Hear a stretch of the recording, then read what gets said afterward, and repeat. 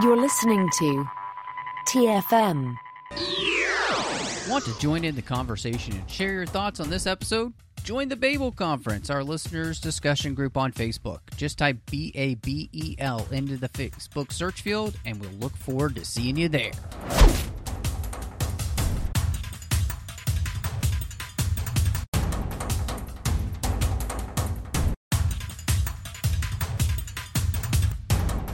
I'm here to talk to you about the initiative that has to do with the group formerly known as the Avengers, as we talk about new people who possibly could be Avengers.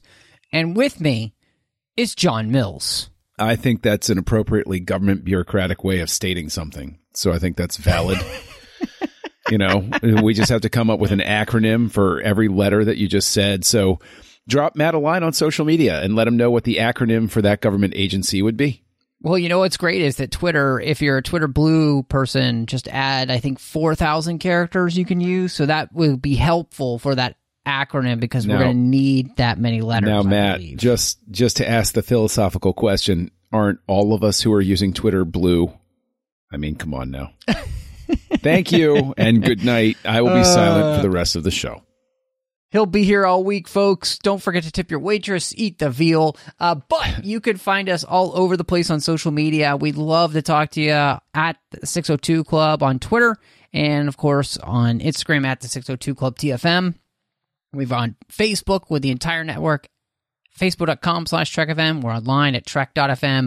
Of course, you could support us over at Patreon at patreon.com/TrekFM, which is very important. We've got some bonus shows that are going on there as well. You can find the VIP room. Christy and I have dropped an episode there, and we're going to continue to do that this year and throughout the years, and we just appreciate your support. So we give back to you, and we hope that you'll support us so we can keep all of these podcasts coming to you.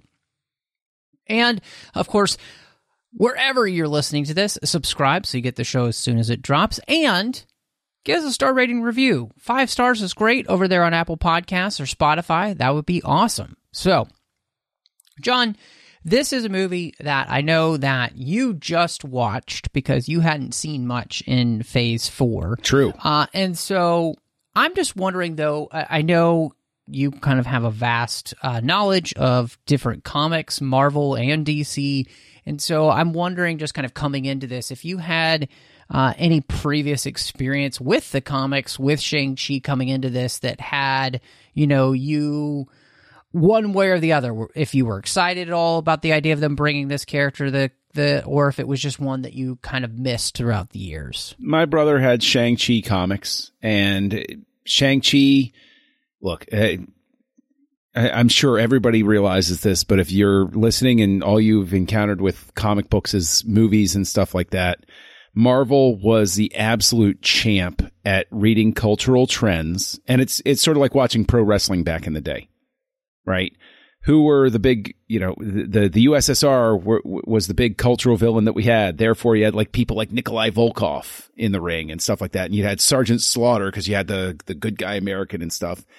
And so in the 70s in America, there was a huge martial arts craze, and Shang-Chi sort of tapped into that as a comic book. I'm not saying that's a bad thing. I'm not saying that the comic wasn't good. I'm just saying like it was part of the zeitgeist there, right? And or whatever. Basically, it taps into that whole thing, right? That Bruce Lee vibe that's still with us to this day. And it was a fine comic. It was interesting. I remember at least one cover was, really good. It was, decent art and everything, but I was never like a big fan of it. My brother would have had it in his collection just because, he was Make Mine Marvel. He was a big Marvel guy. He collected DC as well, but, stuff like the X-Men and Spider-Man, those were like his primary jam for everything, although he did love the Hulk. But was I excited about it? No.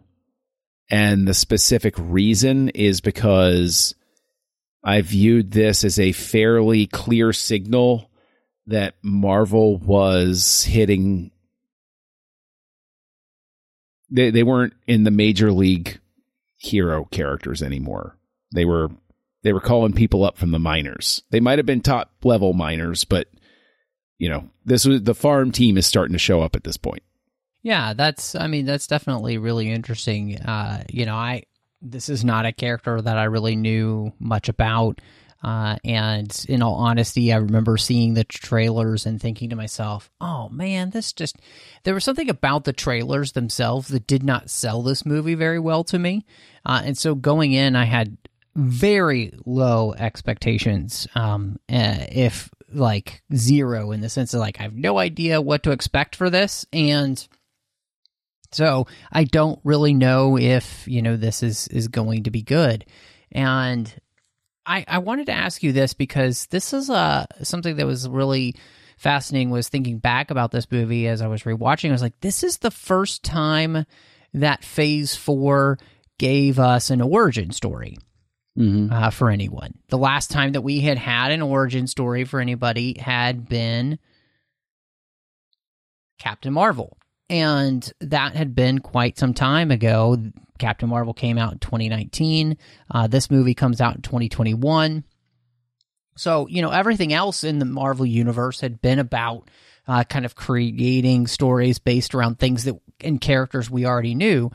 And in many ways, this is the first thing that's really introducing to us something new. Before you yell at your podcast, I know Black Widow gave us her sister, but that wasn't really necessarily a whole movie just about introducing something completely new to us. And so I wanted to ask you, as we come in then to this first introduction to the character here, and first introduction to a new character really in Phase 4, where we've got a whole movie dedicated to them and they're part of the MCU that we haven't spent a lot of time in. Do you feel like that they do a good job of giving us an introduction? Reasonably well.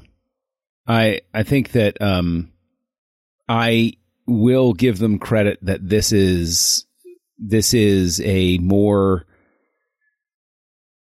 it's just a more refined origin story approach. Like this is Marvel giving an origin story after they've had a few films under their belt. Like you look at Phase 1. Oh, sure. Yeah. And for as great as so many of those are in Phase 1, Captain America, the first Avenger, this is a franchise still sort of sorting itself out. What exactly are we here?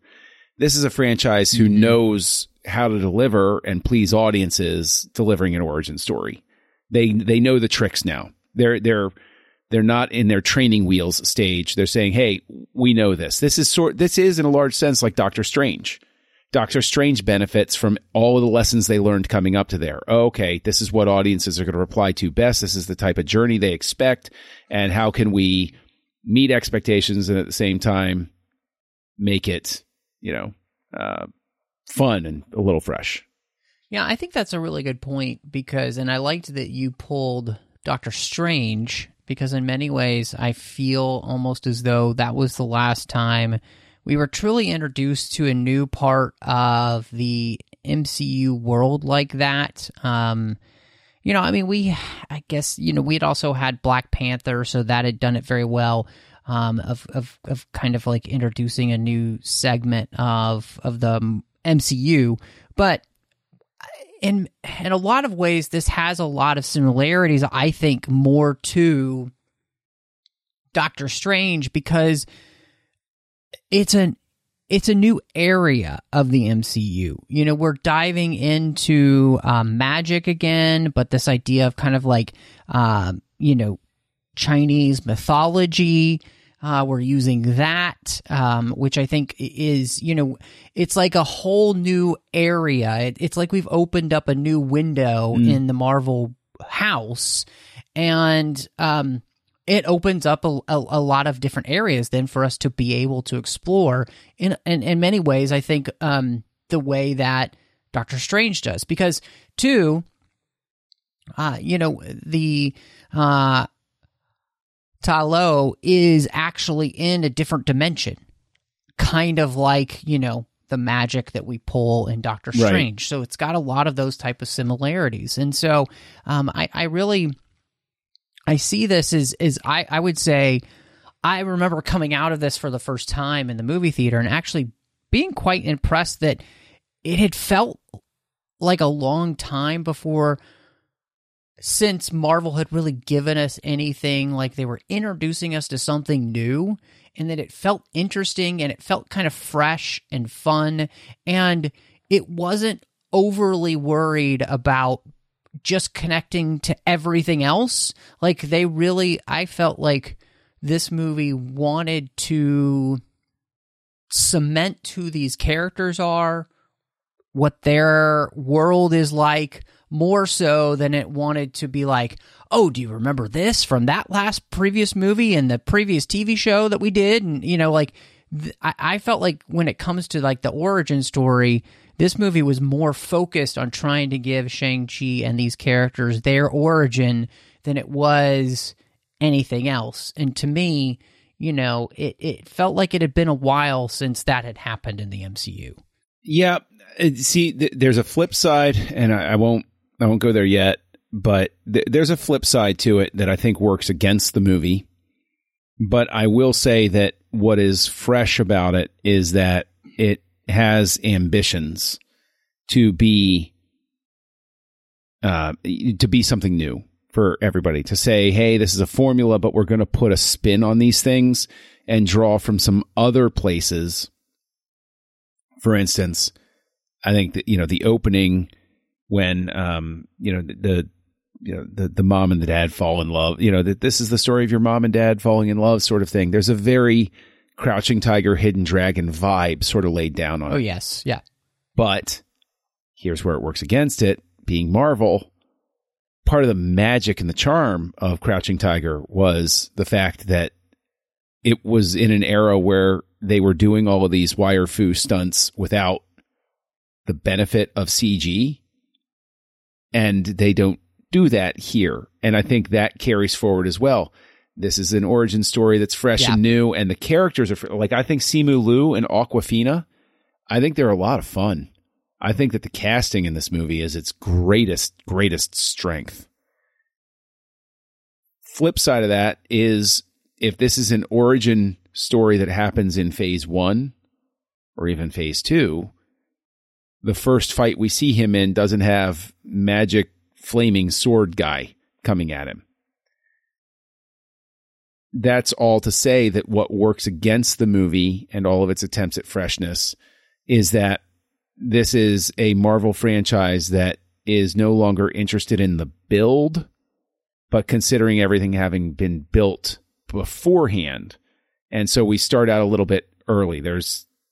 I think it's a little bit too fast how powerful the antagonists become, in the movie. There's too much of a rush toward, boss stage, is sort of where I'd lay that. Yeah, I mean, I think one of the things that I would ding the movie for, and I think you were kind of in this vein there, is really the fact that this is a movie that needed its VFX to be flawless because you don't want to see them. And there are too many places where the VFX become obvious. I think of the bus scene specifically, where it just never always looks consistent, at least. And that's the thing. Like, you don't have to be perfect. You just need to be consistent. And the problem with, and we've talked about this many times, many of the Marvel movies, is their lack of consistency.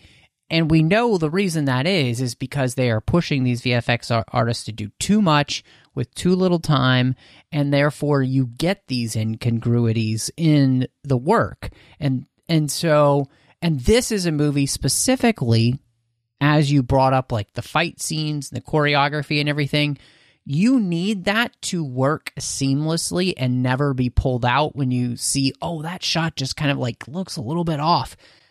You need it to be perfect so that you're not pulled out of the magic of what they're trying to create. Because I think, like you said, they actually are trying to create, I think, something different and special and really have its own feel, much the way Black Panther was, where you have this whole world that you're a part of, that you're kind of getting dumped into. That same thing is they're trying to do that here, but I find myself, because of sometimes less than perfect CGI work, I'm kind of pulled out of it, and that kind of ruins the moment. Well, I'm also going to throw in there that you have Shang-Chi exists in a time that earlier Marvel movies did not, where you have, it's easy to pull the John Wick. John Wick uses a lot of CG to cheat out stuff, but it's so fast and so well cut together that you know, John Wick movies are a thrill to watch. 3 wasn't great, but you know what I'm saying. Like it's still enjoyable. It's just not as good as the other two. The action scenes are just nuts, right? Yeah. Oh, yeah. So you have an audience that isn't just a Marvel audience, but has an expectation, like you're talking about, of seamlessness. That bus fight scene, and this is going to sound maybe dumb to some people, but you and I saw it together, which is why I think of it. There's a bus fight in Nobody starring Bob Odenkirk. And I think what it is this is additionally a Marvel franchise that is used to throwing heaps of money and CG at things. Whereas you have a movie like Nobody where somebody has to sit there and say, you know, I have more limited means. I have to make this work, look great. And I don't have as many cheats. And that bus scene in specific, one, I wish it hadn't been spoiled. Didn't they release that scene early or something like that? Because I remember seeing at least the bulk of the scene beforehand. Yeah, and it was on trailers and stuff. And I remember watching it start and going, man, I wish I was coming at this fresh. But I saw a lot of this already. And that's, that's the trailer game sort of thing. But I think that bus scene in specific, I think I'm fixating on it because that is some of the problems of the movie in microcosm, where you have a ramp up of stakes very quickly, you have inconsistent CG, and you have this, it winds up feeling a little bloated because this bus fight scene could have been about a quarter shorter, tighter focused, and still ended with a funny moment, but there's a certain point of absurdity that you pass with this bus fight scene where you're like, okay, come on. This is, when I'm watching them do the Crouching Tiger thing in the very beginning, I'm like, oh, okay, this is a mythical thing. Maybe Mom is embellishing, but I'm having fun watching this. And we're dealing with magic rings and different realms and flying hats and stuff like that. But no matter how magical everything is going on right now, I have real people in a real bus in a real city. There is a line that you cross where you go, okay, guys, this is a little far. You've asked too much of me here. Yeah. Yeah. No, I 100% agree with you. And I think that what in that scene specifically, it starts off great because I think the fight is small scale, and watching Shang have to find a way to fight this fight without hurting other people is fantastic by keeping it in that smaller scale. The moment that we kind of go over the top with it is the moment where you get lost. And, and part of that is because it just doesn't look as good. The moment he jumps outside the bus, it doesn't look great. And so you get pulled out of the scene. And I think that scene itself could have been smaller because I think, in all honesty, the movie does kind of like want to build what it does with its fights till the very end. And this one just becomes so big and kind of so bloated, I think, like you mentioned, where it's just too much at the beginning. It's like you should have gone a little bit smaller, and you would have benefited from that because you're still getting to show off Chi's skills, but you don't need to go so crazy that he's jumping on the outside of a bus and all that jazz. Like, again, just shorten it up a little bit, tighten it up a little bit, and it's a great fight. And additionally, instead of having the guy come at him right off the bat with magic sword thingy off of his arm, maybe cyborg arm, maybe magic arm, like that sort of thing, have the guy lose his arm in this fight. So when he sees him later, that's when magic sword thing comes out. Nice. That's just the law of escalation. Instead, we're starting at the point that we should be getting to 3/4 of the way through the movie. He's already at that boss level. And it's like that. Yeah. Yep. That's where it gets out of control.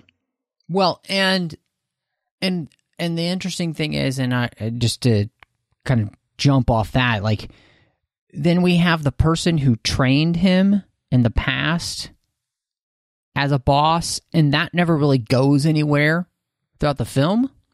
You know, we kind of set that person up as like a fight that should be a big deal between Shang-Chi and his trainer in the mask. And that doesn't go anywhere. And so it's, again, I feel like you need to find a way to kind of rewrite some of these things or kind of tweak some of these things. Again, it's just small tweaks here and there that I think really add to it being even better.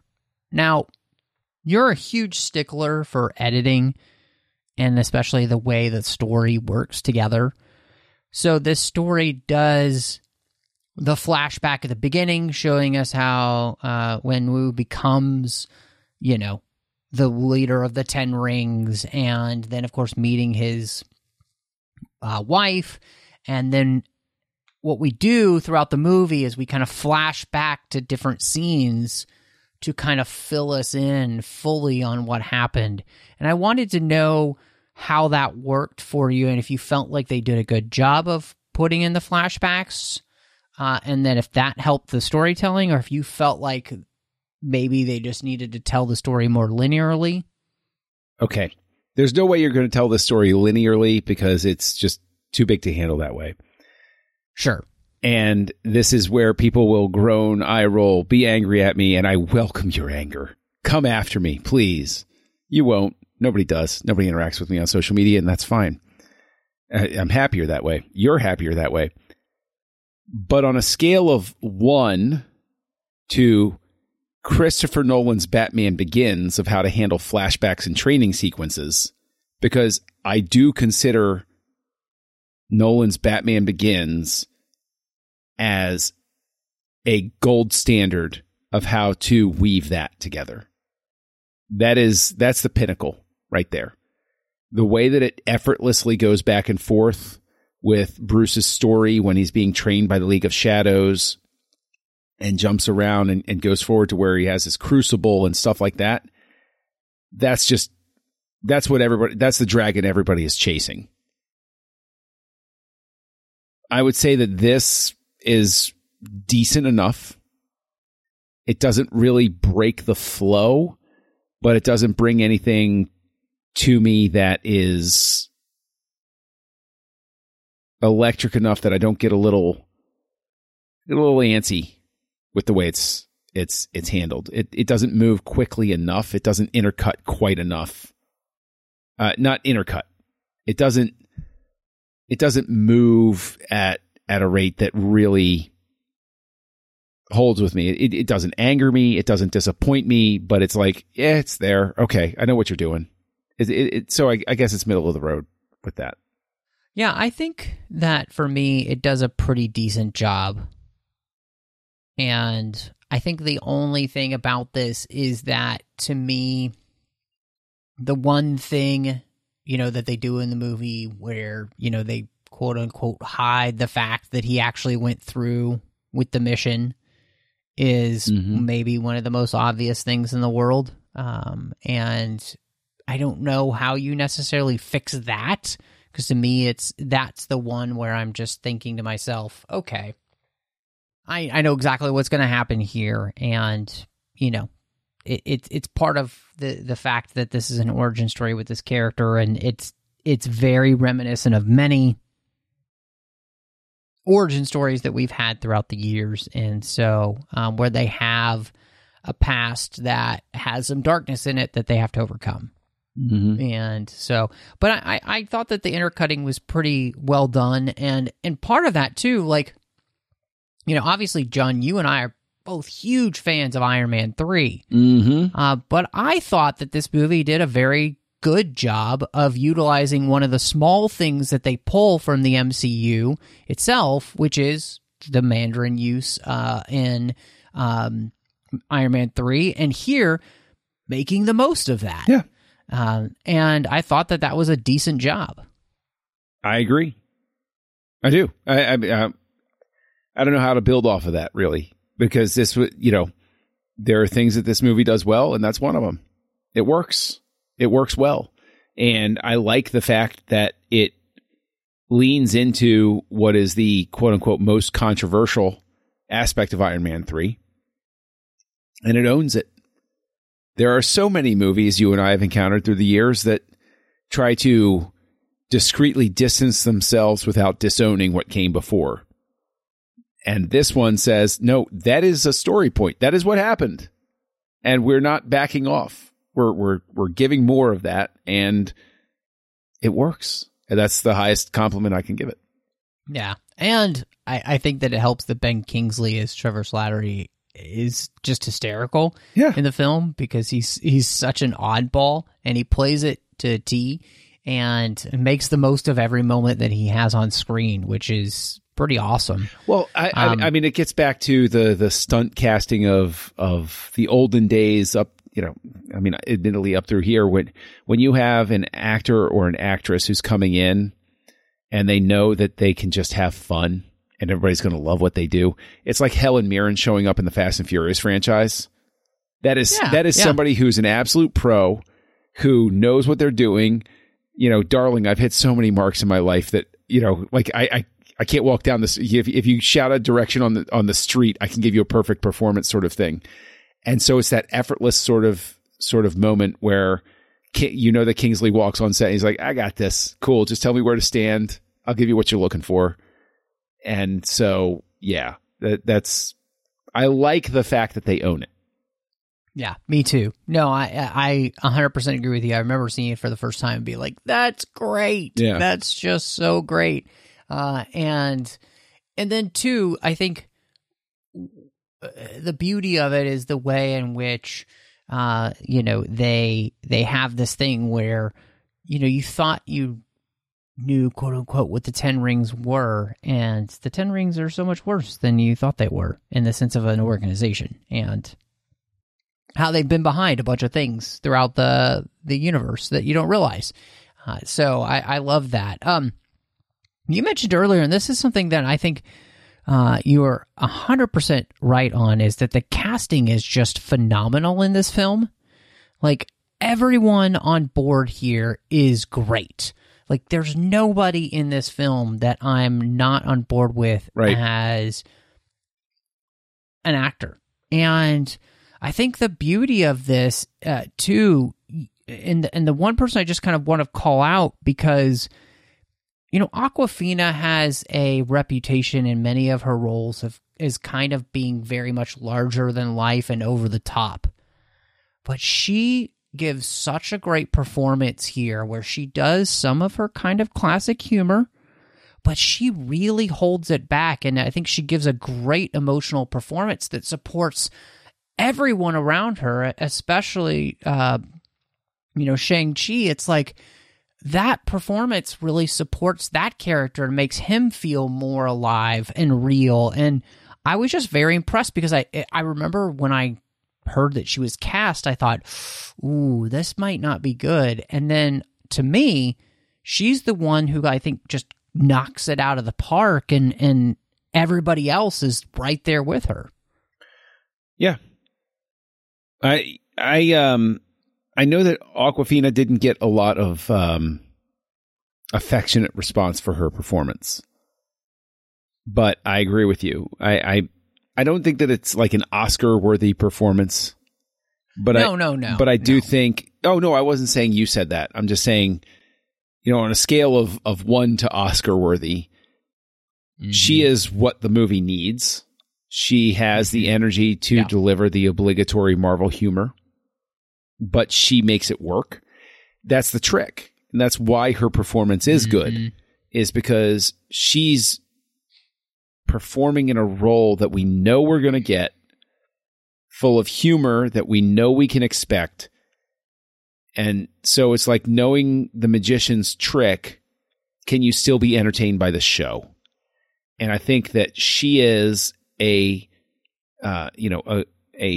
talented enough magician that I enjoy simply seeing her perform the trick. And for that reason, she's what the movie needs. And I like her. I like the energy that she brings. I think that she brings out some good stuff from Simu Liu. I think that you can tell he's enjoying being in these scenes with her. And so I think that's an important thing. And it really is. It's the lack of a better way to state it. This isn't exactly what I'm going for, but this is just the best I can think of. It's like that Batman and Robin thing. If you're going to have Robin better bring the best out of Batman that he can. And yeah, I agree. I think that this is one of those cases where the sidekick helps the hero shine a little bit better, shine a little bit more. I think if you subtract Awkwafina, I think Simu Liu doesn't hit the same notes. He doesn't have somebody to play against to challenge him to be where he needs to be. Mm-hmm. I agree. I 100% agree with you. I think that's it. You know, they cast her and they had her do a lot of tests with different people for chemistry, and I think they got the chemistry right. You know, I think of the scenes where they're just having drinks with their friend, especially at the end, and they're telling the story and they're kind of playing off each other as they tell the story. And again, their relationship just feels so natural and wonderful. And I kind of appreciate them too, having this, you know, by the end, you can tell that their relationship is deepened and probably become romantic, but that's not the focus of the film either. And so I think in all of this, they really just understand how to utilize these characters well. I would say the only thing that I wanted more of was, you know, when you put Michelle Yeoh in a movie like this, sure, I want to see more of her just because it's Michelle Yeoh and I think of Crouching Tiger, Hidden Dragon, and I just want her kicking some serious booty because, you know, she was so great in that film. I think Michelle Yeoh is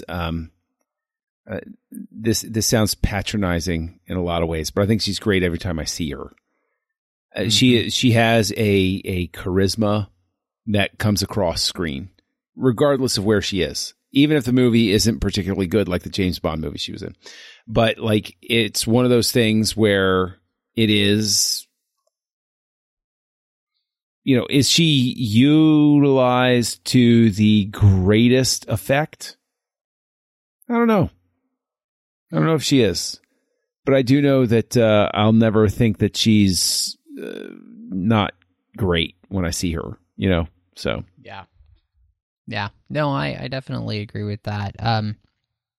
You know, I did want to ask you about you know, we talked a little bit about the fact that this is putting us into a whole new world, and you know we're exploring, you know, Chinese mysticism and mythology here with these type of things, and so you know, with them going to Talo and you know the Guardian and you know all of these type of things, did that all work for you as a creation in the same way that, you know, we get dumped into Wakanda or the world of Doctor Strange? Honestly, no. I was a little, you know, I would have saved it for the sequel, I guess, because we know we're going to get one. I would have kept more of the focus on like the present day and those sorts of things, and the real world, quote unquote, and left it as a tease for, like, I wouldn't have gone into as much, but that's just me. It's an interesting question, and I've been thinking about it a lot, especially as just kind of rewatching the film, and I think, you know, I'm on the opposite side in the sense that I almost kind of wish that they had leaned more into that, because that's what makes this story special in the MCU, in the sense that it does allow us to be inside this whole new world and new part of the MCU. And that's, again, I think, to me, I responded most when we were digging into the Shang-Chi mythology. Mm-hmm. And because, again, when you're doing the origin story of this type of character, I personally, I guess I want what makes him stand out as opposed to every other character in the MCU, and to me, that's what helps him differentiate himself, but from other Marvel cinematic heroes. But the angle I'm coming from is the angle of leave a little more for me to find out. Leave a little more for him to, I get to that. discover. Like Luke Skywalker in Star Wars. We're here in the first one. And then in the second one, the world gets larger and we're like, wait, what?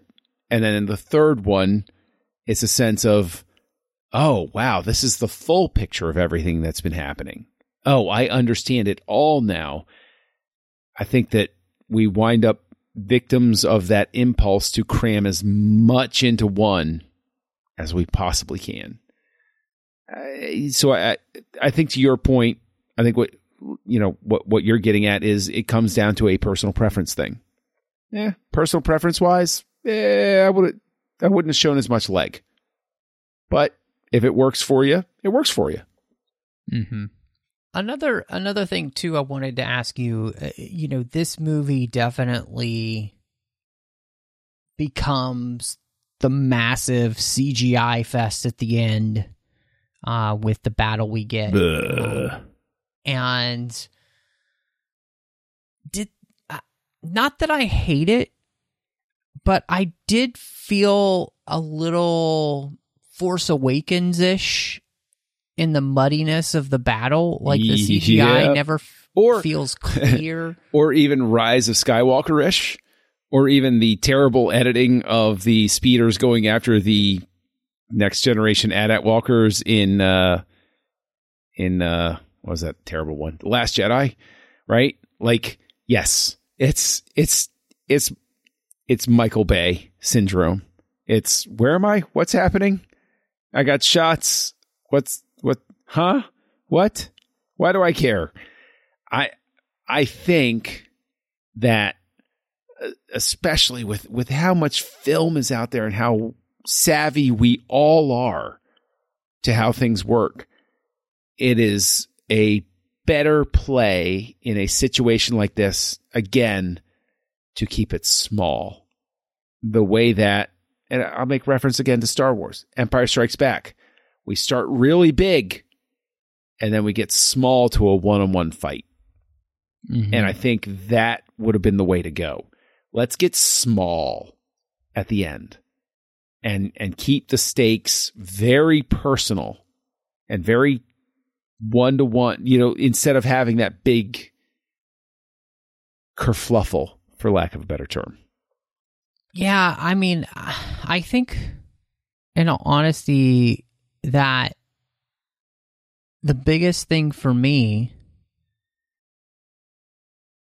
is just that it's muddy. Like, everything in that end, it feels like it has a film of mud over the lens, and it's just kind of dark, and it's not really well distinguished. It's not well composited, and it just, like, yes. If it had just been clearer, I think it would have been better in that sense.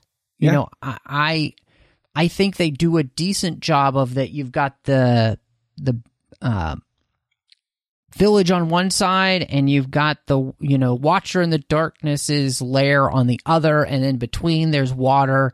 I don't necessarily feel lost. I just feel like I'm never getting a clear picture of anything that's happening, because the CGI itself just feels like this muddied mess. Right. So we go to this larger than it needs to be scale that feels a bit like the ending of Black Panther, where it's like, ugh, right? And the thing that makes that especially infuriating for me is that the director of photography is Bill Pope, who, to give an example of other films that he has shot where there's no disappointment whatsoever, The Matrix, Baby Driver, Spider-Man 2, Army of Darkness, for all you true nerds out there, right? This is a guy... I mean, he did Scott Pilgrim versus the World. Right. This is a guy who knows what he's doing. I don't understand. I can't process why certain things visually break down, except to get to your earlier point. They're farming everything out. They got too much going on. There's always so much Bill Pope can control when it comes to those things. Well, and this is one of those places where, as we know with CGI, is that when you're doing VFX, especially if you're going to have a massive set piece at the end, it is best if they know exactly what you want from the beginning, so they can spend the entire production schedule working on it so it looks perfect by the end. Marvel doesn't do that, we know. In fact, Marvel many a times is changing what they want, very close to the end, and they're having to redo everything. And I think the other thing is this. When you're doing a movie on this massive scale, and if you're not a director who necessarily even has a very clear vision of exactly what you want to see on screen, so you can tell the artist what you're looking for, you also end up in... So it's this like cluster of a problem that happens, which is why, and we've talked about it on Snyder Cuts, why a director like Zack Snyder, who has a very clear vision and has a very distinct style, knows exactly what he wants things to look like, and I think that's why his movies turn out so well visually and so consistently, because he knows exactly what he's looking for from the VFX artist, as much as he did when he was on set. So let me ask you this then, right? Because we know that the director, Destin Daniel Cretton, it has been tapped for future entries in the MCU, at least according to the things that I've read. Aside from Shang-Chi 2, I see that he's listed as the director for Avengers: The Kang Dynasty. Mm-hmm. I want to ask you, knowing that, do you see that he gets those jobs because he's so stellar at what he accomplishes with Shang-Chi, or the balance of he can get good performances and deliver on time? Because Marvel, this is not a fault of Cretton. This is not a fault. I'm not throwing this on him. But he understands the Marvel demand of, if you got to sacrifice some quality of these visual shots, let it slide. Like, is this something where you're excited by the idea that he is directing a future tentpole Avengers: The Kang Dynasty based on all of the data that we have right now? He is directing that movie based on what we know. Does it excite you seeing this movie that he's going to get that? The way that it excited me to hear that the Russo brothers were being given Avengers: Infinity War, and I said, oh, well, they did Winter Soldier. Oh, yeah, that. Same reaction?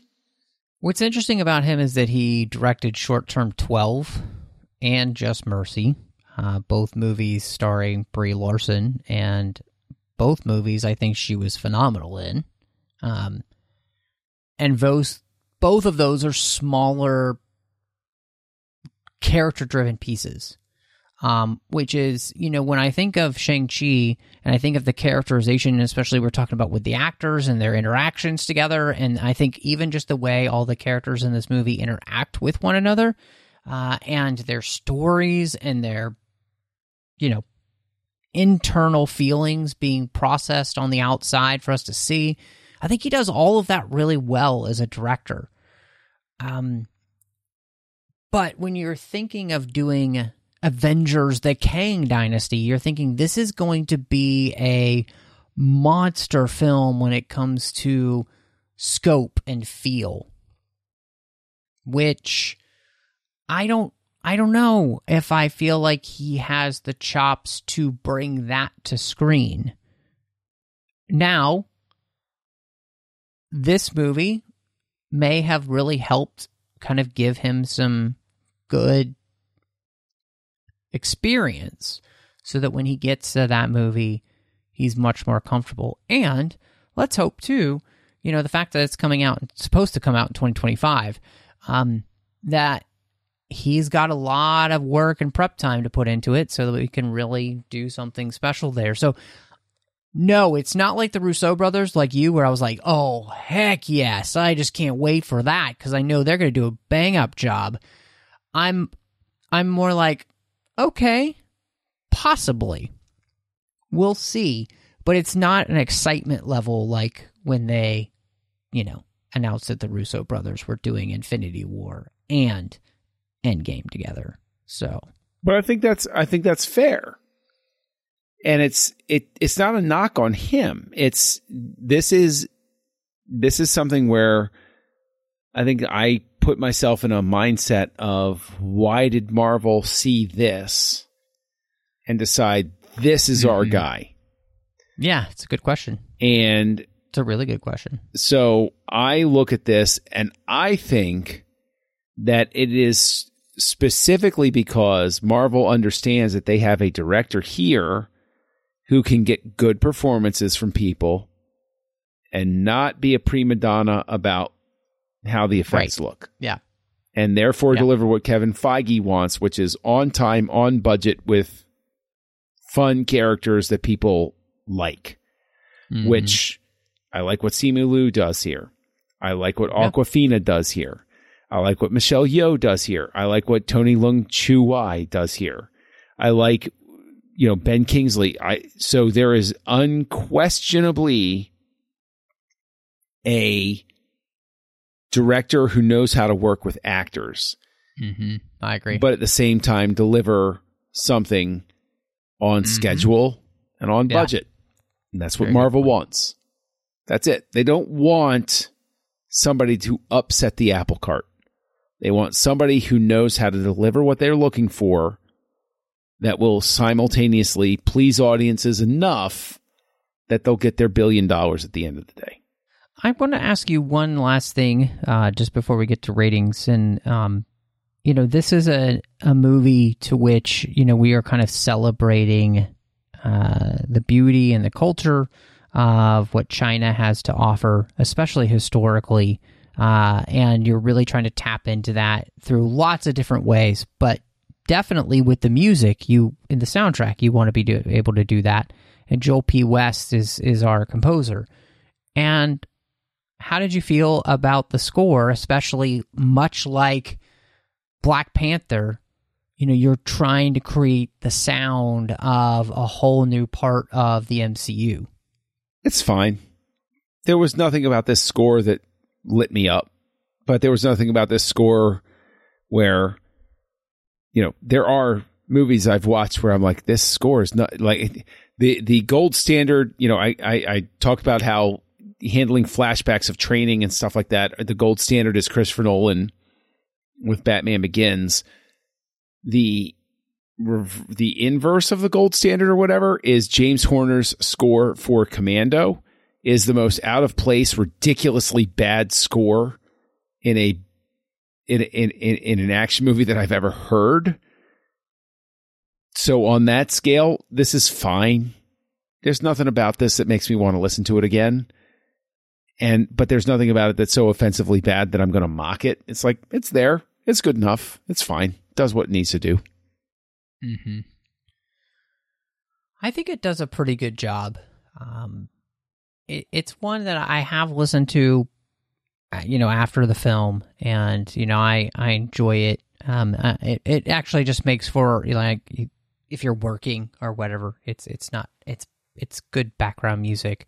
I think I enjoyed just kind of the theme they created for the Ten Rings, Ta Lo. That was fun. But yeah, I agree with you in the sense that, like, it's not blowing your socks off, and it's not, John Williams, as we're recording today, just turned 91. It's not John Williams, like it's not doing that thing where it created a theme so memorable you can't stop humming it. The MCU has had some of those, and then it's not had some of those. So this one's kind of in the middle for me, which, in all honesty, when you're doing this many movies, this is the 30th episode of Assembling Avengers. That's a lot of music that you've been putting into these films. So, the fact that this one's like, yeah, it's good, is probably not a bad thing by this point, I guess. That's a pretty good thing. It's a good place to be. Well, John, what are your ratings then for Shang-Chi and the Legend of the Ten Rings? There is a part of me that initially was giving it a 2.5, which is just, it's dead center of the road. But then I thought about it, and I'm like, is this something I would watch again? Like, a 2.5 is usually something where it's like, I'm okay. I will give this a 3, because this is something that I could conceivably watch again, and I could see my opinion of it improving. Maybe when I watched it, I was overly tired. Maybe I was cranky for some reason. And maybe that sort of weighted my score. So instead of a 2.5, I'm going to give it a 3. So with 3 out of 5 rings, it's not bad. It's not stellar, but it's also, it's, well, we can talk about it when we get to my overall ranking. I remember the trailer had left me very cold for this film. And so I just kind of came into it that way. And I found that this movie won me over. I liked the performances. I thought the thing I came away most from this movie is that I enjoyed watching it because, Phase 4 to this point had been so worried about being so connected to everything that came before, and this felt more like Phase 1 and 2, where I could just come in, watch a fun movie, be introduced to a character, and honestly, like, you didn't need to see any other Marvel movies to enjoy this film. That's the first time in a really long time that I could say that. And so I give this 4 out of 5 rings, because I was it just and even rewatching it, I just found myself still enjoying it. I was still kind of chuckling at places, with a good joke here and there. And I think that's the other thing, is that this movie's humor is not over the top. And that's true. I'll give you that. That is absolutely true, and that's another place where that's why I give Awkwafina so many points, is because, like I was saying, we expect this humor, but it's delivered well. It's done well. Mm-hmm. Yeah. So, no, this one just really surprised me, which I'm really fascinated then to see, John, where this fits in the rankings for you for the MCU so far. Oh, boy. Okay. Let me take the deep breath and prepare to go. Number 1 remains Captain America the Winter Soldier. Will it ever be deposed? I don't think so. Iron Man 3, Ant-Man, Guardians of the Galaxy Volume 2, Iron Man, Avengers Endgame, Black Panther, Guardians of the Galaxy, Doctor Strange, Loki, Captain America Civil War, Captain America the First Avenger, Ant-Man and the Wasp, The Incredible Hulk, the red-headed stepchild of the Marvel franchise that needs to be rehabilitated and brought in. Come on, guys. Avengers Infinity War. This is tough. Thor, then Shang-Chi. But I can foresee a situation where I rewatch Shang-Chi and that inverts. Okay. I could see that happening. Then Spider-Man Homecoming, then the Avengers, then Howard the Duck, then WandaVision, and everybody who gets listed from here on out after Howard the Duck should really be ashamed of themselves. So Howard the Duck, WandaVision, Falcon and the Winter Soldier, Spider-Man Far From Home, blech. Thor the Dark World, Iron Man 2, blech. Thor Ragnarok, Avengers Age of Ultron, Black Widow, and still at the bottom, Captain Marvel. What about you, Matt? Well, I've got Captain America Winter Soldier, Iron Man 3, Captain America Civil War.